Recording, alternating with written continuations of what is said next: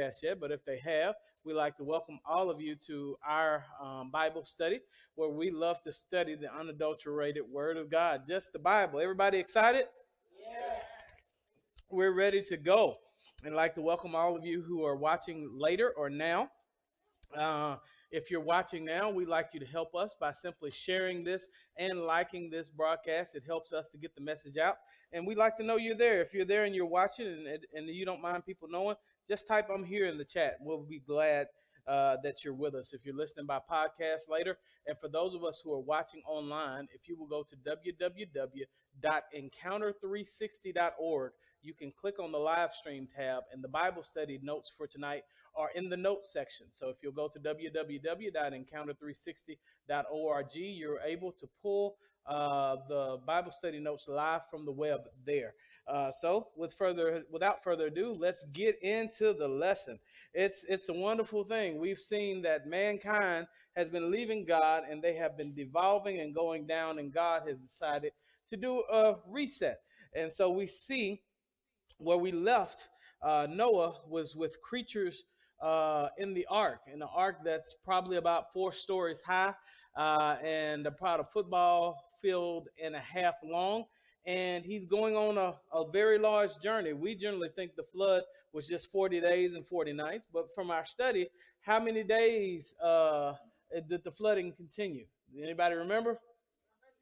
150 days of flooding before the flood waters recede. So we're going to start at Genesis chapter 8, starting at verse 1, and we can read it together if they have it on the screen. Genesis chapter 8, verse 1. We won't read it all tonight for sake of time, and I want to get into some of these questions that I want you to take home and write. These are made so these can help you. Let's read it together. What does it say? But God remembered Noah and all the wild animals and livestock that were with him in the ark, and he sent a wind over the earth, and the waters receded. Let's keep reading. Now the springs of the deep and the floodgates of heaven had been closed, and the rain had stopped falling from the sky. Let's go on down to verse 5. The water receded steadily from the earth. At the end of the 150 days, the water had gone down. And on the 17th day of the 7th month, the ark came to rest on the mountains of Ararat. The waters continued to recede until the 10th month. On the first day of the 10th month, on the tops of the mountains became visible. And the tops of the mountains became visible. So we see the flood is over, and Moses is on the mountain of Ararat. Not Moses, but Noah is on the mountain of Ararat. We're a little bit early for Moses. Ararat, if you don't know where Ararat is, it's around the border of the Soviet Socialist Republic, in that area right there, around the Turkey area, those mountains, that mountain range there, that the water has been so high. Remember, we said that the water was at least 50 feet above all the mountains, and that it took some time for it to come down. And the first note I put in here before we get into the notes I gave you guys is that sometimes the move of God takes time. Why is it important for that to know? Because we live in what kind of society? A microwave society. Everything has to be what? Quick, like that. This flood takes 150 days. God is doing a reset. But I wrote some notes for you guys and some for myself. And I wrote this down, and it says, don't get in a hurry and don't get ahead of God. Why do I say that? Because we're going to read a little bit down after things recede. We're going to start at verse 5, and then we're going to go verse 6 and go all the way to 12. So let's start at 6 and 12, and let's go. After 40 days, Noah opened a window he had made in the ark and sent out a raven, and it kept flying back and forth until the water had dried up from the earth.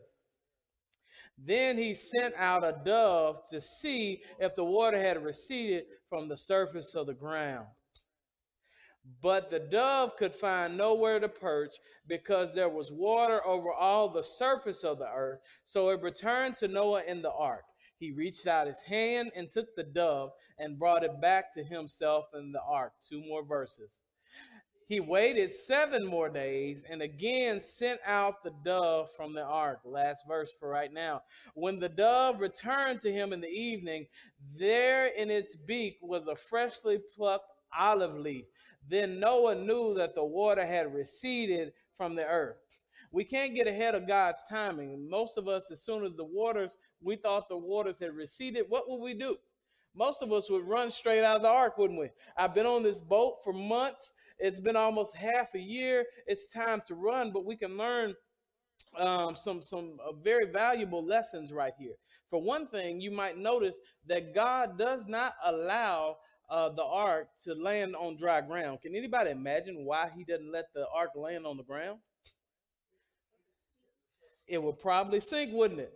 Because the water has been on the ground for days. And what happens when you put something full of 45,000 animals on the ground? But how often have we become frustrated at God because he put us somewhere and we didn't think it was the place that we should what? Be? Oh, it's going to be difficult, Lord. I got to get these mountains. I'm on a mountain, which means I have to go down the mountain trail. This seems like a harder path. Would it not have been easier for you just to land me on the what? Ground. Would it not have been easier, Lord, for you just to put me in a family that had plenty of money, 2 parents, and a normal childhood, nobody do anything to me, everything turned out right? Would that not have been easier, God, for you to do? But could I submit to you a question? Maybe God knows more than we would do.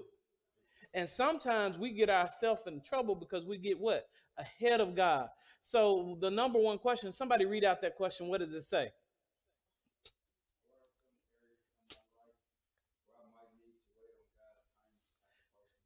Good. What are some areas of my life that I might need to wait on God's timing as opposed to mine? What would be a good place where we might want to wait on God? Relationships. He said that very quick. Sounds like a person who's been through bad relationships. How many times have you picked somebody because they were cute, or pick somebody because they made you feel all good, but all of a sudden you knew there were warning signs? And what generally happens is that's why it's good to have a father in the home, and that my daughters know, and they won't be dating anyway time soon anyway, but they already know. They've been told before you even think about marrying somebody or even dating them, bring them to daddy what? First. Because daddy is going to determine if they're good for you. Because daddy's not taken away by muscles and biceps. Daddy just sees a threat to his daughters and no good intents. Why? Because daddy's been a boy before himself too. And so daddy can see things that you cannot see. So how many times have people gotten themselves into situations because they did not wait on God's time? You notice that Noah did wait on God's time, and we just read, what's he do? He doesn't hop out of the boat. He opens the window. He sends a raven to test, and it comes back and nothing what happens. So he doesn't get out of the boat. How many of us have hopped into jobs or hopped into relationships or hopped into contracts that we couldn't get out of and we were stuck with for years, or hopped into car loans or house loans because we simply didn't wait on what? God. And it cost us. And not only did it cost us, we were mad because God didn't set us on flat ground where we thought he should have. He put us in the mountains and our obstacles seemed a little high, but not realizing that sometimes the hardness that God puts in your life or allows in your life is the reason you're as strong as you are. One of the worst mistakes parents always make is what? I don't want my child to what? Suffer like I had to suffer. And so therefore they give their child everything. Their child learns to appreciate nothing. I'm not going to do my child like I was done. Whether you believe in spanking or not, my mama didn't care if you believed in it or not. She believed in it. And we grow up and we say, I'm not going to treat my child like I was treated, not realizing that the way I was treated may have something to do with how I turned out. And so we get mad at God about putting us in certain situations, saying, God, if you gave me a better this. Anybody ever done that? If you hadn't set me on the mountain, what if it could have been easy and mom and dad could have sent me to college? I couldn't have got all these loans. And we hop out there ahead of God, and right after a move of God, and God's wiped us with a clean slate, and we put ourselves back in the same old way.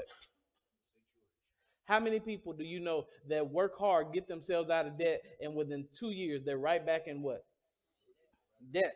So, number two, that question says, what are some of the risks of getting ahead of God's timing? Somebody tell me, I've just given you a couple. What are some things that are the risk of getting ahead of God's timing? Somebody said debt, extra debt. Not thinking things through. What do you risk by getting ahead of God's timing? You could risk everything. You could risk being tied to the wrong person for the rest of your life, having a child with the person for the rest of your life without ever considering the consequences. And now you're forever indelibly tied to that person because you didn't count up the what? Cost. Jesus said if a man builds a building, he must first what? Count up the what? Cost. So we see a lot in just these few scriptures. And then we see Noah begins to send out a dove in verse 11. I love this. I'm going to read verse 11, and I want to see if anybody catches this. I'm going to start at verse 10. He waited 7 days. Everybody say he waited. And again sent out a dove from the ark. When the dove returned to him that evening, there in its beak was a freshly plucked olive leaf. Now, you may have looked right over there, but what type of bird is it? The first bird was a raven. Ravens generally represent God's provision. So the raven found a cache or some place for it to store food, so it didn't come back, but he knew it wasn't yet time. He sent out a dove. When we see a dove in the Bible, what is it usually symbolic of? The Holy Spirit. So could it be that we see Noah as a symbol and a type of what we should be doing, that when we're waiting on God, not only are we waiting on God, but we're listening for a message from the Holy Ghost. We're listening for a message from the Spirit of how I should conduct my life. Which way should I go? Should I have a leading of the Spirit? How many times have we done something because it was a good idea, but it wasn't a God idea? Mm-hmm. It made a lot of sense. I see the raven went out and he didn't come back, which means he found some place to land. Why don't we just get out on the mountain and see? No, I'm going to wait until the Spirit what? Moves. I'm going to wait until this dove comes back, Noah. And what does he bring back? He brings back something else. He brings back what kind of branch? There's nothing in the Bible by accident. When we say I'm going to extend the olive branch to you, what is that generally indicative of? A message of what? Peace. So God allowed the dove to bring a message to say the coast is clear. That now my wrath has been satisfied for the moment, and there will be what? Peace. Also, the olive is indicative of what? The crushing of an olive is indicative of what? The anointing. How many times have we wrecked our lives because we got ahead of God? We didn't seek the direction of the Holy Spirit, and we went out without the anointing or the approval of God to do what we wanted to do. And you're able to perform, but God, you can't do it nearly as much or be as effective as you can because you did not wait on the Spirit to guide you, or nor did you wait on the anointing of God. He waited for a word from the what? Lord. Ladies, don't marry him until you get a word from the Lord, because he can give you all types of words. When you date somebody, you don't meet them. You meet their representative. That's who you meet. And generally, when you marry them, you marry their representative. You might be married 2 years before you realize that's not her real face, and that he got spaces in his shoes and he's not that tall. We generally tend to hide things from people. There are things in the natural we can't see, but we need to be able to trust and rely on what? The Spirit of God. You see all that sitting right there in the text? So Noah does this, and then after Noah gets out, I want us to read something else. We're going to jump over to God's allowing them to come out of the boat. Let's start at verse 18. We're going to read verse 18 all the way down through 22. Is this helping anybody tonight? Good. So let's read together. So Noah came out together with his sons and his wife and his sons' wives, all the animals and all the creatures that move along the ground, and all of the birds, everything that moves on land, came out of the ark, one kind after another.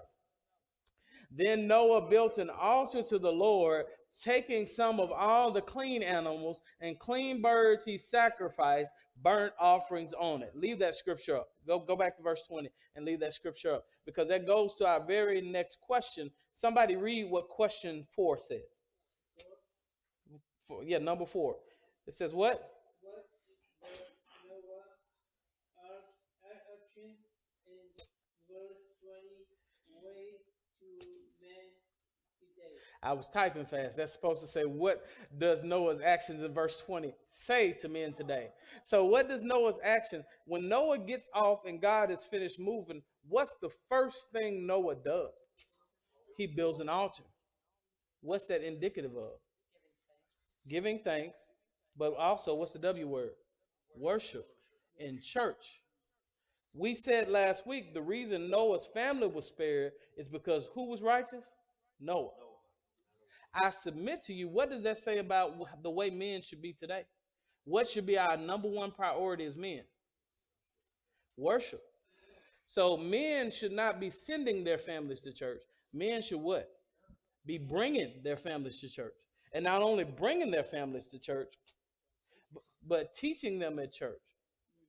And sometimes, and I'm not here to tear men down, this is an encouragement for us as men, that this is the place God has given us to be able to lead our families in worship. Well, I like to fish and I like to hunt. Well, that's fine. They got Saturdays for that. Church is on Sunday, and you knew all week long that church was on Sunday. Now, you can go out every now and then. You can miss a Sunday if you can. I'm almost scared to say that. Some pastors just stop breathing when I said that. If you have something to do, we can understand that. But here's the problem with that.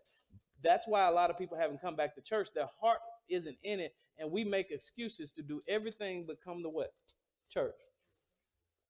And God is looking for men to stand up and step up and what? Lead.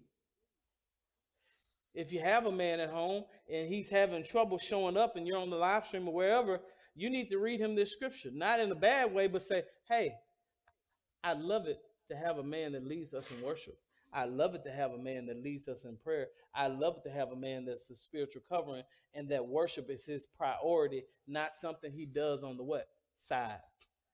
I come every now and then. We see from this scripture, the first thing he does, and generally whatever you do first is what? The most important to you. He doesn't even kiss the ground. He doesn't do any of that. The first thing he does, he comes and he serves God at the altar and gives God an offering.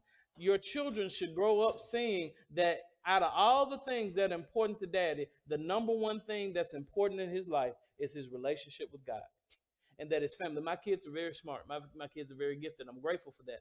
But don't you know, I tell my kids, as gifted as you are and as smart as you are, I don't care what you do in life. None of that matters to me if you don't love God. What profit the man to gain the whole world and lose his soul? I'm going to love you no matter what, because I'm your father. You could, whatever you do, you're going to get unconditional love for me. But what makes me more prouder than anything is that you love Jesus. Not that you got a bunch of degrees. That's great. I want you to do that, because I don't want you to be in my house all the time eating up my food when I'm old. I want you to do all sorts of things. But at the same time, what good would that be if you become smart and you leave God, and the generations that bear my DNA get pulled away from God? That Christian service must be a what? Priority. Wow. It's amazing what you can see in the scripture, right? Now, we're going to look at Genesis chapter 8, verse 20 through 22. We read some of it, but let's start at verse 20 and read all the way through 22 and see how God responds to what Noah says. Let's read. Then Noah built an altar to the Lord, and taking some of all the clean animals and clean birds, he sacrificed burnt offerings on it. Now stop. I just saw this. For somebody that's dating, if he doesn't love Jesus, stop dating.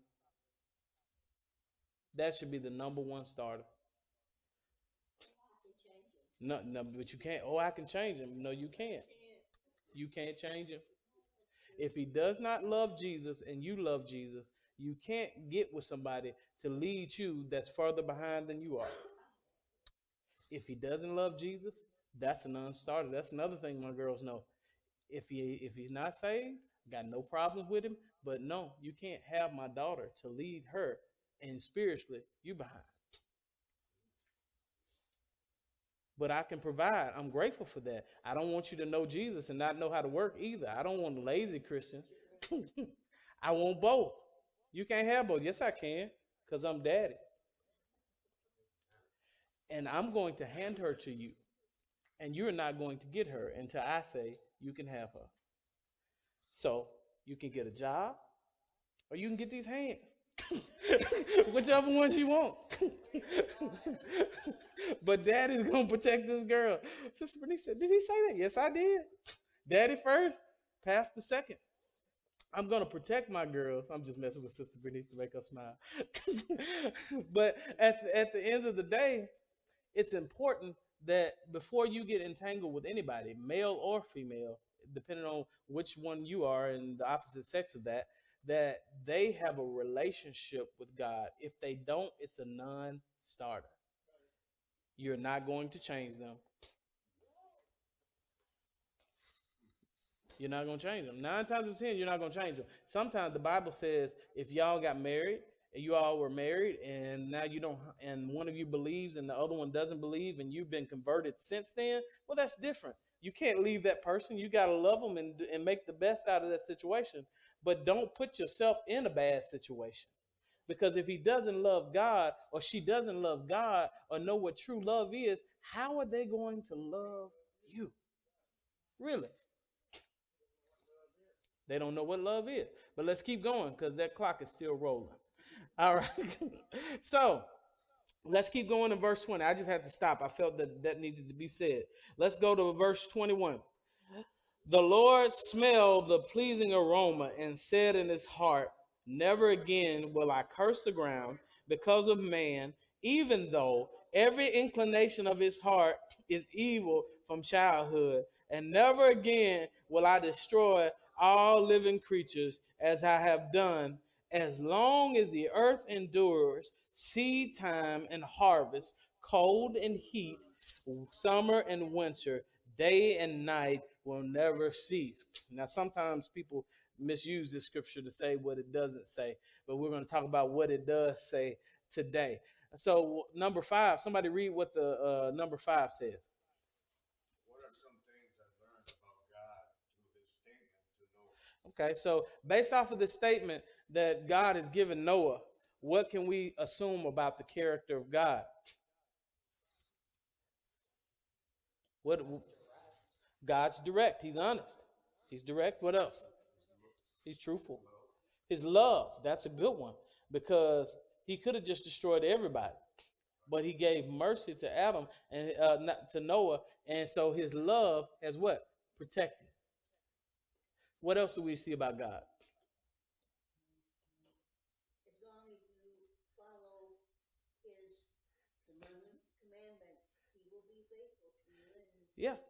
do what he says he's going to do. Yeah, and if you're faithful to God, He'll be faithful to you. And the Word says that God is often faithful to us when we're not faithful to Him. And that last one, somebody's gonna say God can be. Well, God can be trusted. Everybody say trusted. God hasn't lied. He's kept His what? Word. We have not seen another catastrophic flood, and we have seen seed time and harvest. Since then, we have seen summer and winter, and hot and cold. And if you're in Michigan, you could probably see it all in the same day. So we can see that God can be what? He can be trusted. And that's something we need to know when we're serving a God, that we serve a God, that his word, the Bible says, before one jot or tittle of my word shall pass away, heaven and earth shall pass away. So if God gave you a promise, you can take it to the what? You can take it to the bank. That's something you need to know about the character of God. He may not do it when you want him to do it, but he's going to do it. Let's keep going. Is this helping you guys? If it's helping you in the chat, right, it's helping me. I can't see you on Facebook or YouTube or wherever you are right now, but we often look at those comments at the end, and we'll love to interact with you a little bit later. So we're going to look at chapter 9, and we see that God's doing the same thing he did in verse 1 that he did with mankind at first. Be fruitful and what? Increase in number and what? Fill the earth. And so he talks about their relationship to animals and how animals will be different this time towards them. He says, let's just read it. Start at verse 1. Then God blessed Noah and his son, saying to them, be fruitful and increase in number and fill the earth. The fear and dread of you will fall upon all the beasts of the earth and all the birds of the air, upon every creature that moves along the ground, and upon all the fish of the sea. They're given into your hands. Everything that lives and moves will be food for you. Just as I gave you green plants, I now give you everything. Now stop for a second. What does that say? The question in 6 says, how does the human diet change? Until this point, you may not have noticed, but they don't eat what? They don't even eat meat. They've been eating they've been eating just vegetables and things like that. It's not until after Genesis 9 that God tells them they can eat what? Meat. He says, I've given every animal for you to eat now. That's amazing what you see in the Bible. And things like that. So we see that, and we'll come back later. Like Brother Bob said, a few exceptions. Those exceptions don't come for these people. They come for Jews. They have dietary laws. And sometimes people use those dietary laws to manipulate things. They'll say, well, you'll say this in Leviticus, but then you eat shrimp. Well, that's being intellectually dishonest. People are manipulating the Bible to try to say certain behaviors are okay. There are 3 types of laws in the Bible. There are temple laws, there are dietary laws, biblical laws, and civil laws. There are certain things that, like Exodus 20, God has given us. Those commands stay to the day. Love the Lord with all your heart, mind, soul, and strength. Love your neighbor as yourself. Exodus 20. That hangs all the law and the prophets.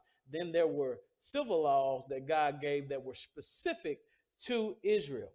And then there are dietary laws that he gave that were specific to Israel. But those laws were erased, and God says, call no thing that I eat unclean. And sometimes I have seen, unfortunately, people use the fact that we can wear blended wool now and linen and stuff mixed together, and we can eat shrimp to justify other things that the Bible condemns, and the two are not the same. They're using and manipulating the Bible, and those who do not know the Bible don't know that. So it's important for us to know and rightly divide the what? Word of truth. Yes, you can eat shrimp, but some things God said were bad are still bad. And they don't change because you can eat shrimp and crawfish. So that's just a sidebar, because Brother Bob brought that up. He brought that to my mind, but let's keep going, because Brother Bob, I got a clock. You can't do that to me. Let's keep on going. But we're doing good. This is exciting, right? So we want to read, and we're going to go Genesis chapter 9, verses 5 through 6. We can start at verse 4 and start right there, because it kind of segues in. Let's go to verse 4. Let's read it. But you must not eat meat that has its lifeblood still in it. And for your lifeblood, I will surely demand an accounting. I will demand an accounting from every animal, and from each human being too. I will demand an accounting for the life of another human being. Ooh, let's keep going. Whoever sheds human blood, by humans shall their blood be shed. For in the image of God has God made mankind. So somebody read question number 7. And then I'll read it so the audience can hear it on social media. Go ahead and read it. Somebody read that real quick. Mm-hmm. What does God demand justice for the taking of life? Uh-huh. What does this tell us about how we should view all human life? Wow. Well, let's answer that first question. Why does God demand justice for the taking of human lives? Why did he say, if you shed man's blood, by man shall your blood be shed? Why did he say that? It's right. He made us in his image.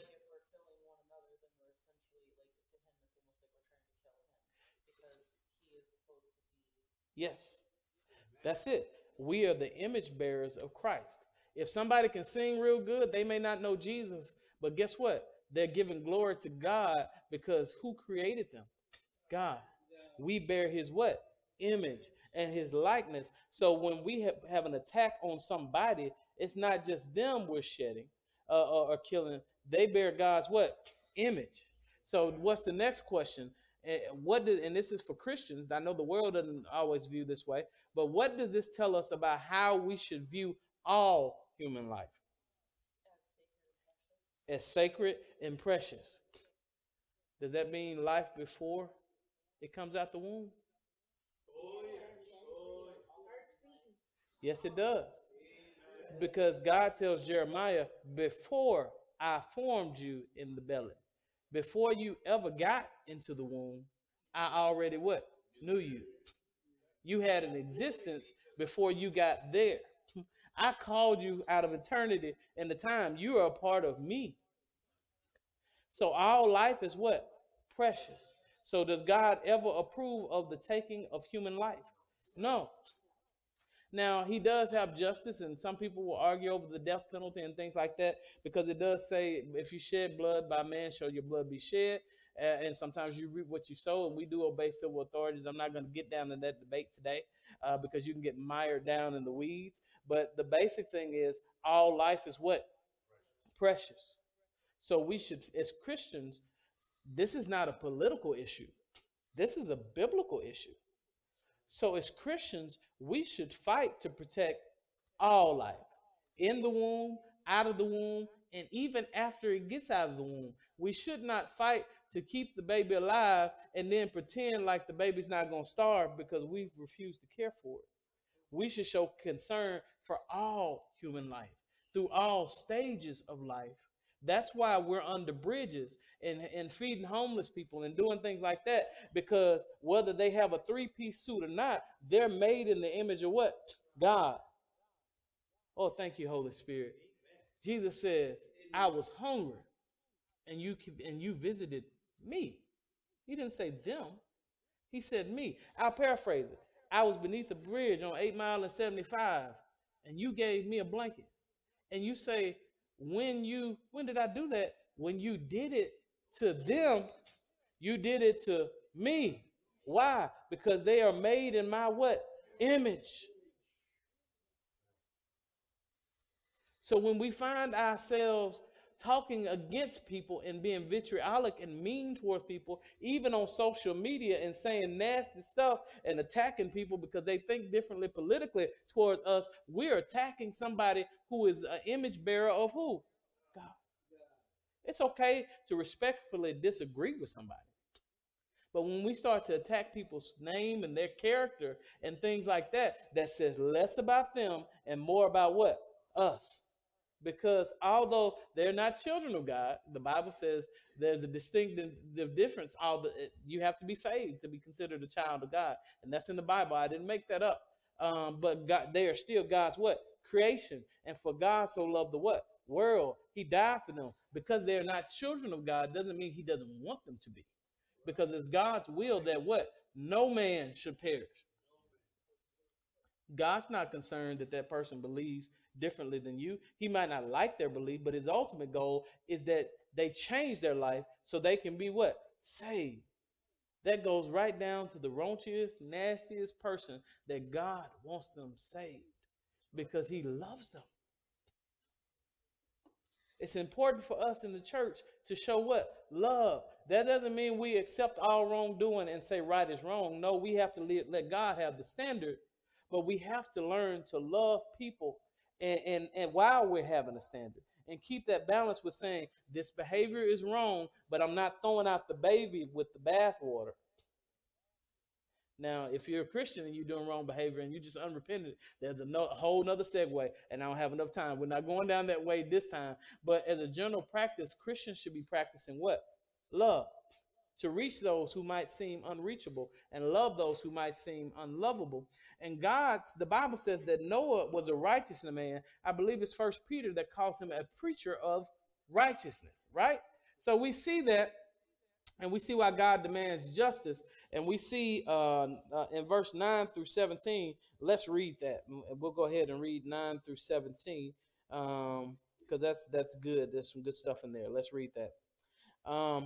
And this is God talking. I'll start on verse 8. It says, Then God said to Noah and to his sons with him. Now we'll start on verse 9. I now establish my covenant with you and with your descendants after you and with every living creature that was with you. the birds, the livestock, and all the wild animals, and all those that came out of the ark with you, every living creature on the earth. I establish my covenant with you. Never again will all life be cut off from the waters of a flood. Never again will there be a flood to destroy the earth. And God said, this is the sign of the covenant I am making between me and you and every living creature, a covenant for all generations to come. I have set a rainbow in the clouds, and I will be the sign of the covenant between me and the earth. Whenever I bring clouds over the earth and the rainbow appears in the clouds, I will remember my covenant between me and you and all living creatures of every kind. Never again will the waters become a flood to destroy all life. Whenever the rainbow appears in the cloud, I will see it and remember the everlasting covenant between God and all living creatures of every kind on the earth. So God said to Noah, this is the sign of the covenant I have established between me and all life on the earth. Now, a covenant is once again an agreement. Just to go over what a covenant is, people generally would tear an animal in half and walk between that animal. They'd swear by some god or whatever the case may be, and they say, and by themselves, and they say, if I don't do what's performed in my covenant, may I die. May it happen to me what's happened to these animals. May I be split in half if I don't keep my word. And also, we look at the law first mentioned that how something's generally mentioned first is how it continues. And this is the first time that we see the what? Rainbow. So if you look at it, the rainbow points upward, doesn't it? So I just said in the covenant, if I don't keep my covenant, may I be cut or harm come to me. The rainbow looks like an arrow and a what? Bow. And which way does it point? God is saying, if I don't keep my covenant. In other words, God can swear by nobody but himself. He's going to keep his covenant. That is his battle bow. He is saying, this is my covenant that I will not destroy the earth again by water. So when we think of the rainbow, what should Christians think of? God's grace, God's mercy, God's provision, and his love and his promise. And that's all we should think of. I'll leave that right there. And I keep right going right along. But that's when we see rainbow and we see the colors of the rainbow. God put that there. And he says, every time you look at this, what should you be thinking of? My covenant with you. Redemption. That I'm saving you. And so we're going to start at verse 18 because we're going to see some things that are going to get into those things. What else does God covenant assure us of? Just so we know. He'll never flood the earth again. I heard somebody over here. Okay. Yeah, we just went over most of it. I just want to see, are you listening?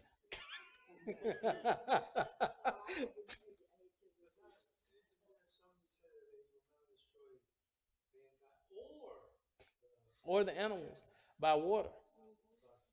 Yep.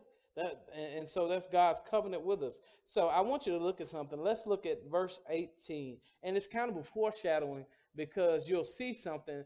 And when they mention something, they never mention anything in the Bible by accident. So pay attention to verse 18. Let's read it. The sons of Noah who came out of the ark, Shem, Ham, and Japheth. Ham was the father of Canaan. Now, it didn't mention who anybody else was except for Ham is the father of Canaan. So guess who's going to be the central figure in the next verses? Ham. You see how the Bible's kind of setting you up and letting you know this is what's going to happen. Pay attention to who? Ham. From Shem, Ham, and Japheth, and we've already discussed this, the Bible, all nationalities come. From Shem come the Hebrews, the Chaldeans, Lath, you come from Shem. Assyrians and Persians and Syrians. From Ham come the Canaanites, the Egyptians, the Philistines, the Hittites, and the Amorites, or the African people, the people of darker hue. And then we have from Japheth come the Greeks, the Thracians, and the Scythians, people of European descent. Generally, all of us, believe it or not, if you pay attention, are all brown. We're just a different hue of brown. Some of us are lighter brown, some of us are beige, but if you pay close attention to us, we're all a hue of brown. And when God formed man from the dust, he formed him from the dust of the ground. And Adam means mankind, brown or ruddy. So some of us have less pigmentation, some of us have more, but at the same time, we all come from the same what? Place. That's basically here. So let's see what Ham's going to get into. So let's see what verse 20 says, because we have some good stuff in here. Verse 20 says, what? Noah, a man of the soil, proceeded to plant a vineyard. Oh, this is we can already see this is starting to be bad right now. He planted a vineyard. What grows in vineyards? Grapes. And grapes turn to what? Wine. Okay, we already know where this is going. So let's see. Can anybody guess what's going to happen in verse 21 that hadn't already read ahead? Let's read what verse 21 says. Now keep in mind, Noah is a preacher of righteousness. Noah is a righteous man. But let's see what he does. When he drank some of the wine, he became drunk and lay uncovered in his tent. He got stone drunk and was laying out, basically stark naked, in his tent. The preacher of righteousness. Now, I wrote this verse 9, and I'm going to read this one, this question 9. Genesis 9, 18 through 21 shows us that even the blank of blank can sometimes have the blank of blank. And so I know you don't know that, but you can fill this in, that even the most righteous of men can have the worst of behavior. That he was, like Abraham was righteous, even the most righteous of men can have the worst of behavior. He's righteous not because of what he did. He's righteous because God declared him what? Righteous. But we also see that even after the flood, that if you read down back through some of those scriptures that we went through, it still says that God saw that the intent of man's heart was still evil all the time. So God didn't destroy the propensity for the heart to be evil or to do bad stuff. So this drops a lot of stuff on his head, because we generally tell people that people are generally what? Good people. We're generally good and we turn bad. But the Bible says that we're generally bad and we need God to do what? Good. That's a little bit different than the thought process we have today, but don't we see this right here in Scripture? That's why I like going back to Genesis, because we can go back to the source. Because people say, I don't need God. Why? I'm a pretty good person. Being good doesn't get you to heaven. And Jesus said, call no man is good but God. Trusting in the cross of Jesus Christ and what he has done and his and for our salvation is what gets you to heaven. Repentance and changing your mind and following Christ is what gets you to heaven. Submitting to God, resisting the devil and fleeing and running to Jesus. Those that call on the name of the Lord shall be saved. You can't be good enough to get into heaven. But we got to get to Ham, because I'm running out of time. Let's read verse 22. What's it say? Ham, the father of, they don't have it yet. Let's read it now. Ham, the father of Canaan, saw his father's nakedness and told his two brothers outside. Now stop. Wait a minute. Gossip. He saw his daddy in a compromising position, and he didn't try to help his daddy. He immediately went to expose him. So I wrote this question in verse 10. What is the proper way to respond to somebody who is fallen into sin? Somebody tell me what's the proper way to respond to somebody who's fallen into sin. Can anybody tell you? Tell me. To what? To pray for them, to forgive, to try to get them back on the right what? Track. Yeah, back on the right track. Galatians 6:1 says what? If a brother is overtaken in a what? Fault, ye with your spiritual what? Restore that person. Your job is not to expose and embarrass that person. Your job is to put that person back on the right what? Place. So what should have been Ham's proper response when he saw his father in a bad position? It should have been to what? Cover him. To protect him. Not to say that what he did was right, but at the same time, to not try to destroy him or make fun of him, as Ham has decided to do. His job should have been to cover him. Have we done a good job of that in past as the church as a whole? Let's be honest. I got a lot of probably nots. Could it be that a lot of people would still follow Christ now had we covered them instead of exposing them? Now that doesn't mean that you don't talk about blatant sin and just and deal with sin. You have to deal with sin for the believers in the household of faith, but there's a right way and a wrong way to do anything.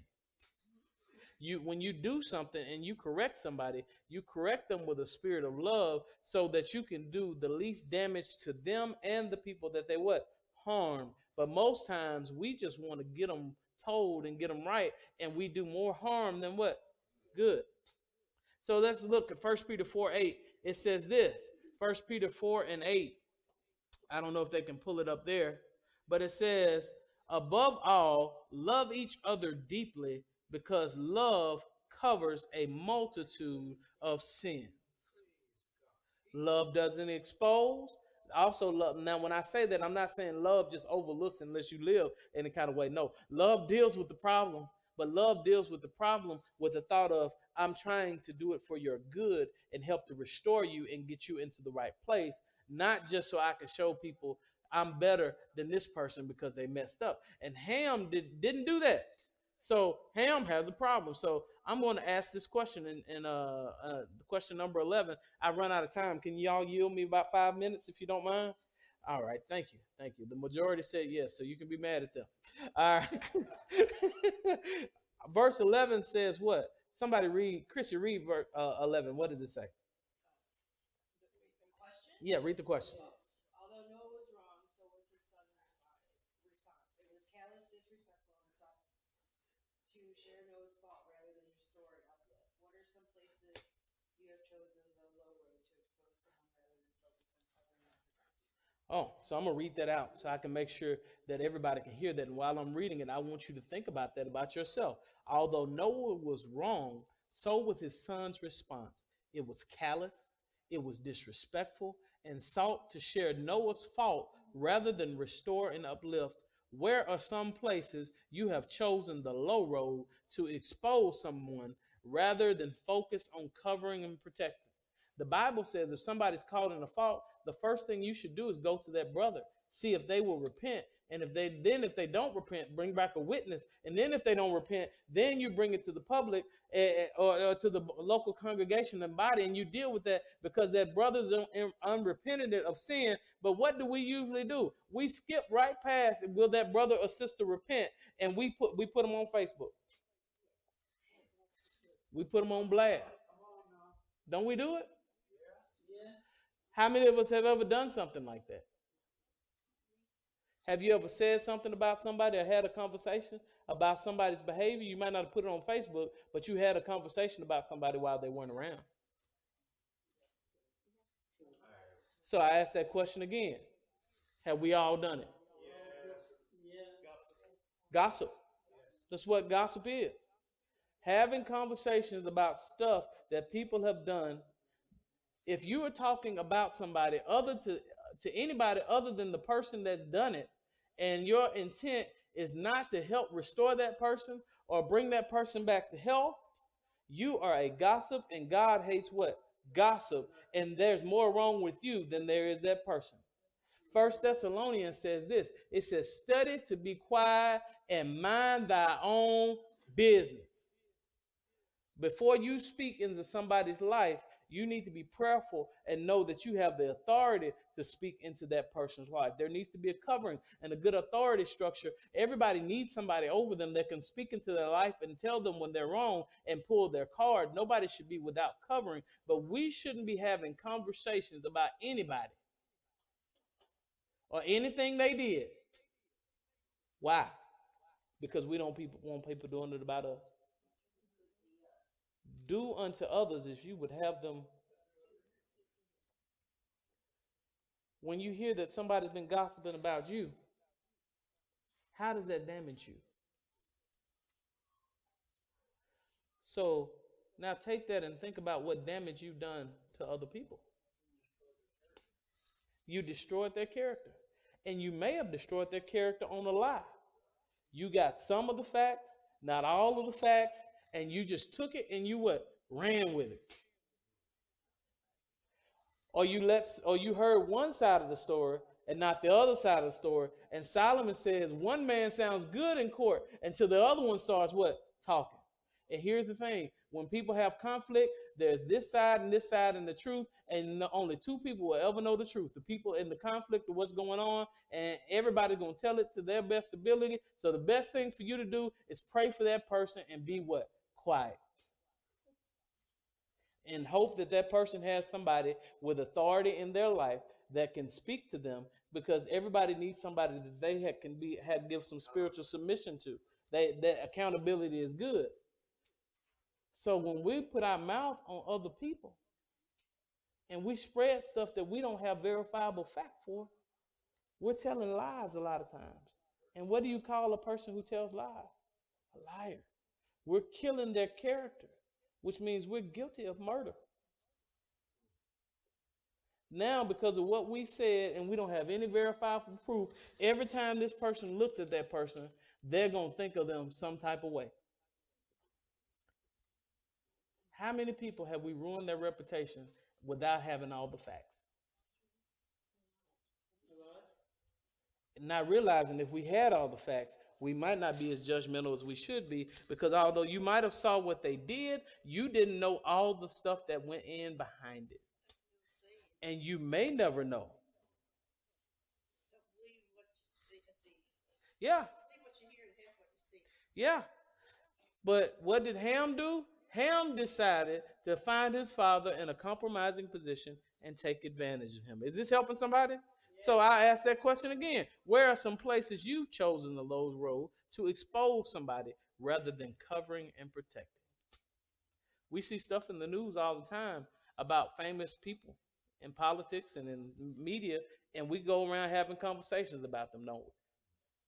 And we don't know if any of that's true. How much stuff have you ever said about somebody that's in a public figure, and just to come back years later and find out that it's not true? Because the lie is always big, but when the media retracts it, they put it in a small print and they let the damage stay done. And we help with that by spreading that stuff. As Christians, we should stop spreading wildfire. Only you can stop. What did Smokey say? Smokey said, only you can help prevent forest fires. We set people's lives on fire, because James said the tongue is like a fire.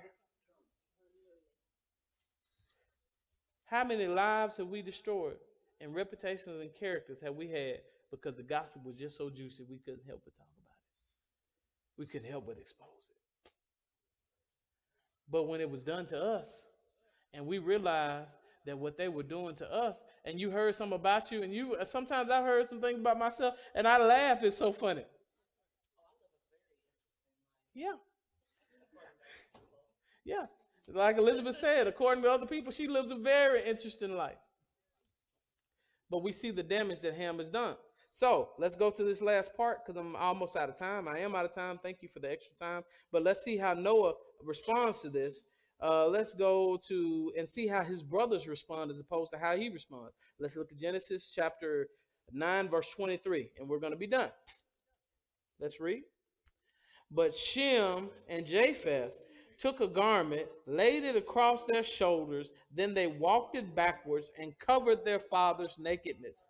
Their faces were turned the other way so that they would not see their father's nakedness. And let's stop right there. The best way for you to stop gossip is when people come to you and say, I don't talk about other people behind their back. Beware the dog that brings the bone, because if you bring one, he'll what? Carry one. That's an old colloquialism in the South. And what does that mean? If they'll talk about other people to you, they'll talk about you to what? Other people. And how many times have you told a friend, somebody told you, man, I'm going to tell you this in confidence, but don't you tell nobody else. And you said, I got it.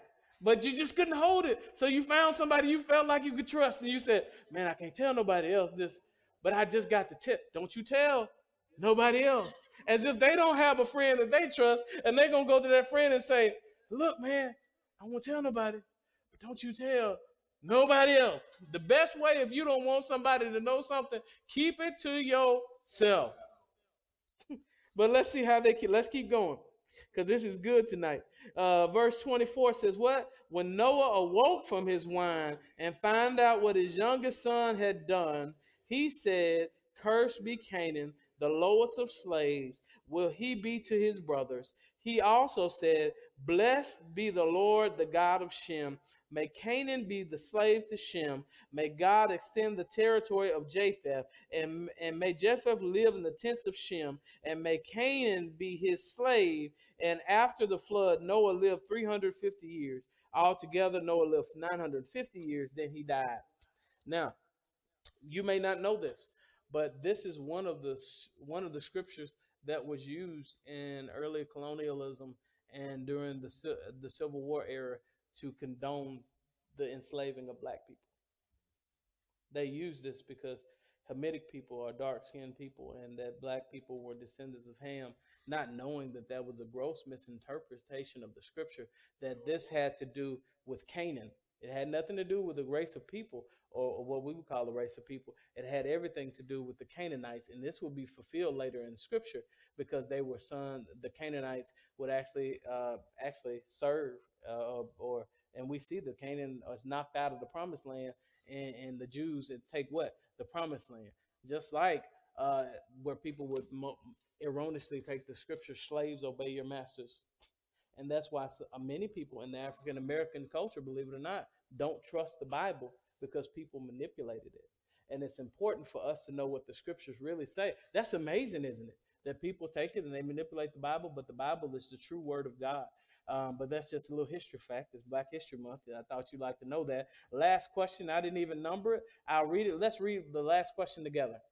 What are some ways you can be? We're not reading. Let's read together.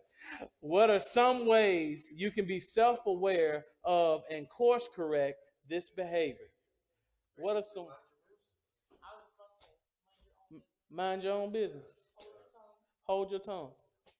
Mind your business. Grandmother used to say to me, you never know what they're going through. Yeah. Don't talk about people when you don't know their lives. That's it.